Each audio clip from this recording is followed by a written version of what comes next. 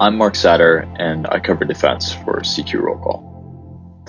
As Congress and the Pentagon struggle to understand the extent of extremism in the military and what to do about it, experts and those with direct experience say the armed forces have a problem. I spoke with Chuck Leek, a veteran and a former white supremacist who, in the 1980s, recruited over a dozen active duty Marines and sailors to the white supremacist movement. Leek worked on helicopters in the Navy and was based in San Diego. He says that while there, he could be rather explicit about his racist views, even in front of his commanders. Leek joined forces in San Diego with Tom Metzger, a leader of the white supremacist movement and the former Grand Dragon of the California KKK. Leek told me that he and Metzger targeted service members for recruitment, but they weren't looking to make any waves. In fact, they wanted people who would blend in. They recruited would-be white supremacists who were clean-cut, without tattoos or criminal records.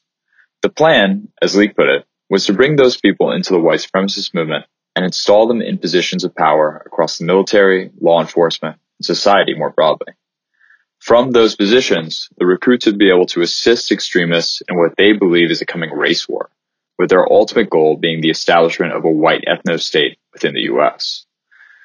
And to that end, military personnel are prized recruits for white supremacists. Researchers say that extremist groups highly value military veterans for their training, access to weapons, and leadership skills.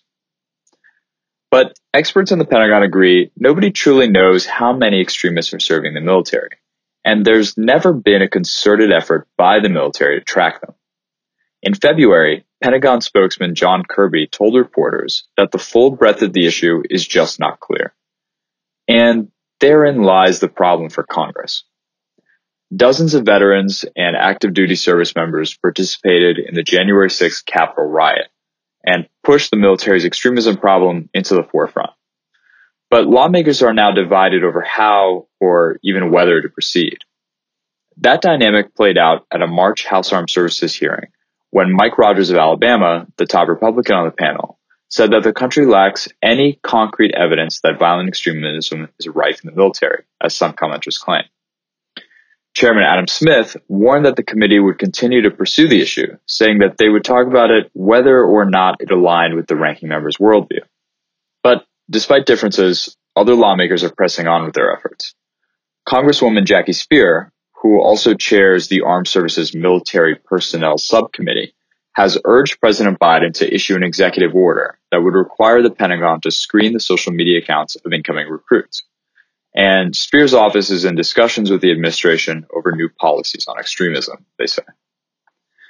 Maryland Democrat Anthony Brown, also a member of the Armed Services Committee and a veteran himself, says he plans to offer an amendment to this year's NDAA that would better define what constitutes a service member's participation in an extremist group and make it easier to oust those who do. Brown said he would also propose that Congress authorize the Pentagon to collect data about service members who belong to extremist groups, as they have in the past.